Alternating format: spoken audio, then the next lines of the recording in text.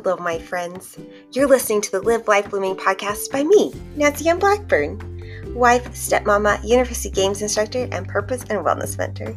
I'm so glad you're here.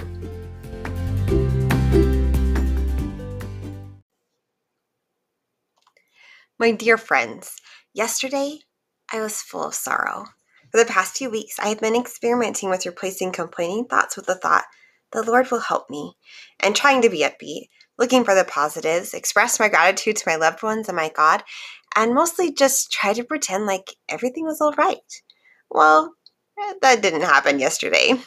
After hearing stories from friends and loved ones whose lives have been shaken, some literally from earthquakes, with so little that I could do for them, becoming a homeschool mama, aka superhero mamas, being given extra workloads from my doctoral program because all classes have been converted to an online format, and we don't get to meet at the class time except, we are also still meeting remotely during class time. What? Oh, and you still have to do all your research, interviewing for some interesting companies, and being asked to help serve from so many different directions that I simply have had to say no too many times, despite wanting to help. I just don't have excess free time right now. In fact, I have precious little time. This feeling of overwhelm with just so many things to do was not helped when a concerned community leader sent an extremely long email to our community, apologized for its length, and then stated, "But hey, what else are we going to do right now, right?" You mean besides homeschool my kids, serve my neighbors, support my friends and loved ones, try to make sure we always have enough food and essentials in our home, and attempt to somehow keep on top of an ever-increasing workload? Who relates?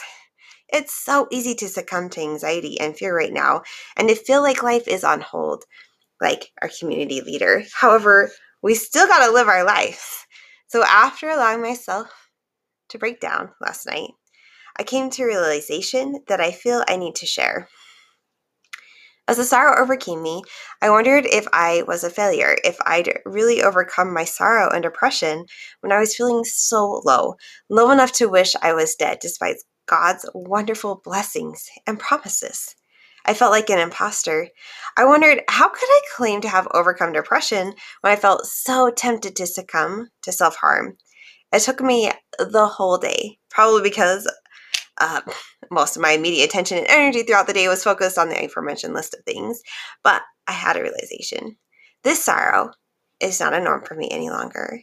Today is just a bad day when a lot of a little, medium, and big things all came together, and today was the day I had to face them down, and I did.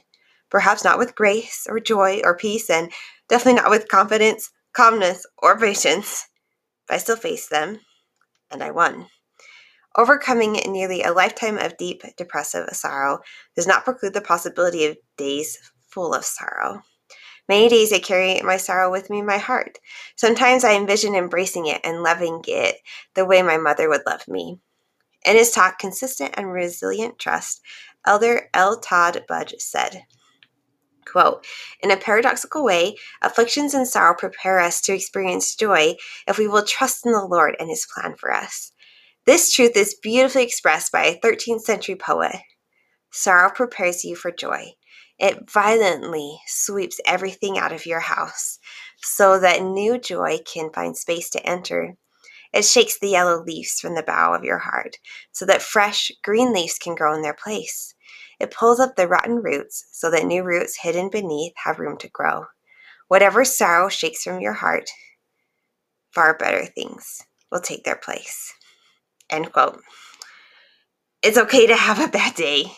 It's okay to feel how you feel. It's okay to ask for help when you need it. It's okay. Christ taught to seek first the kingdom of God, and all these things shall be added unto you. God will provide when we seek him first and take what action we can in our lives. I know God loves effort, and he especially loves when we reach out to others with open hearts and uplifting hands, and when we extend that love to ourselves as well. So give yourself a break. These are stressful times, even for the most positive amongst us. Take a bubble bath. I highly recommend this form of self-care, much better than self-harm. Have some hot chocolate for those of us in areas where it is still snowing, or lemonade for those in warmer climates. Hashtag that sounds nice. Or whatever healthy beverage you prefer, water always being a good option. And take a moment to love yourself. Each moment is a new life. We can learn, grow, find healing, and become whole through the atonement of Jesus Christ. Jesus Christ promises us healing when we come to him, not only for sin, but also for every sorrow.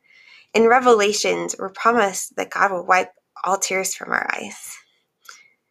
So turn your sorrows over to him and trust in his almighty goodness.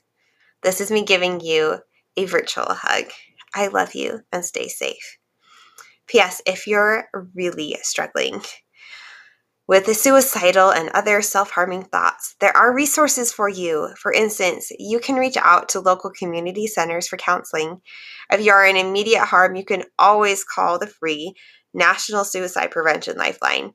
You are important. No one can take your place. Please be safe and take care of yourself and loved ones, and know that you are loved, and don't suffer in silence. P.P.S. Let's start making your life blossom and your heart flourish. Don't waste any more days delaying what could be. Get personalized guidance and support to make your dare big dreams happen. Just go to bookpurpose.livelifeblooming.com. That's bookpurpose.livelifeblooming.com. Link in the description. I look forward to supporting you in creating your new life.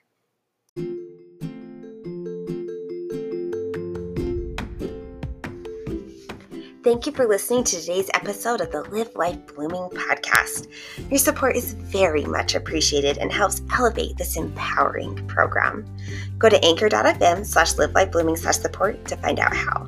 That's anchor.fm/livelifeblooming/support. Link is also in the description. Please like and share this episode to inspire other women. And of course, remember to, depending on your platform, favorite, follow, or subscribe to this podcast so you don't miss out on what's coming next. Until then, have a tremendous blossoming day.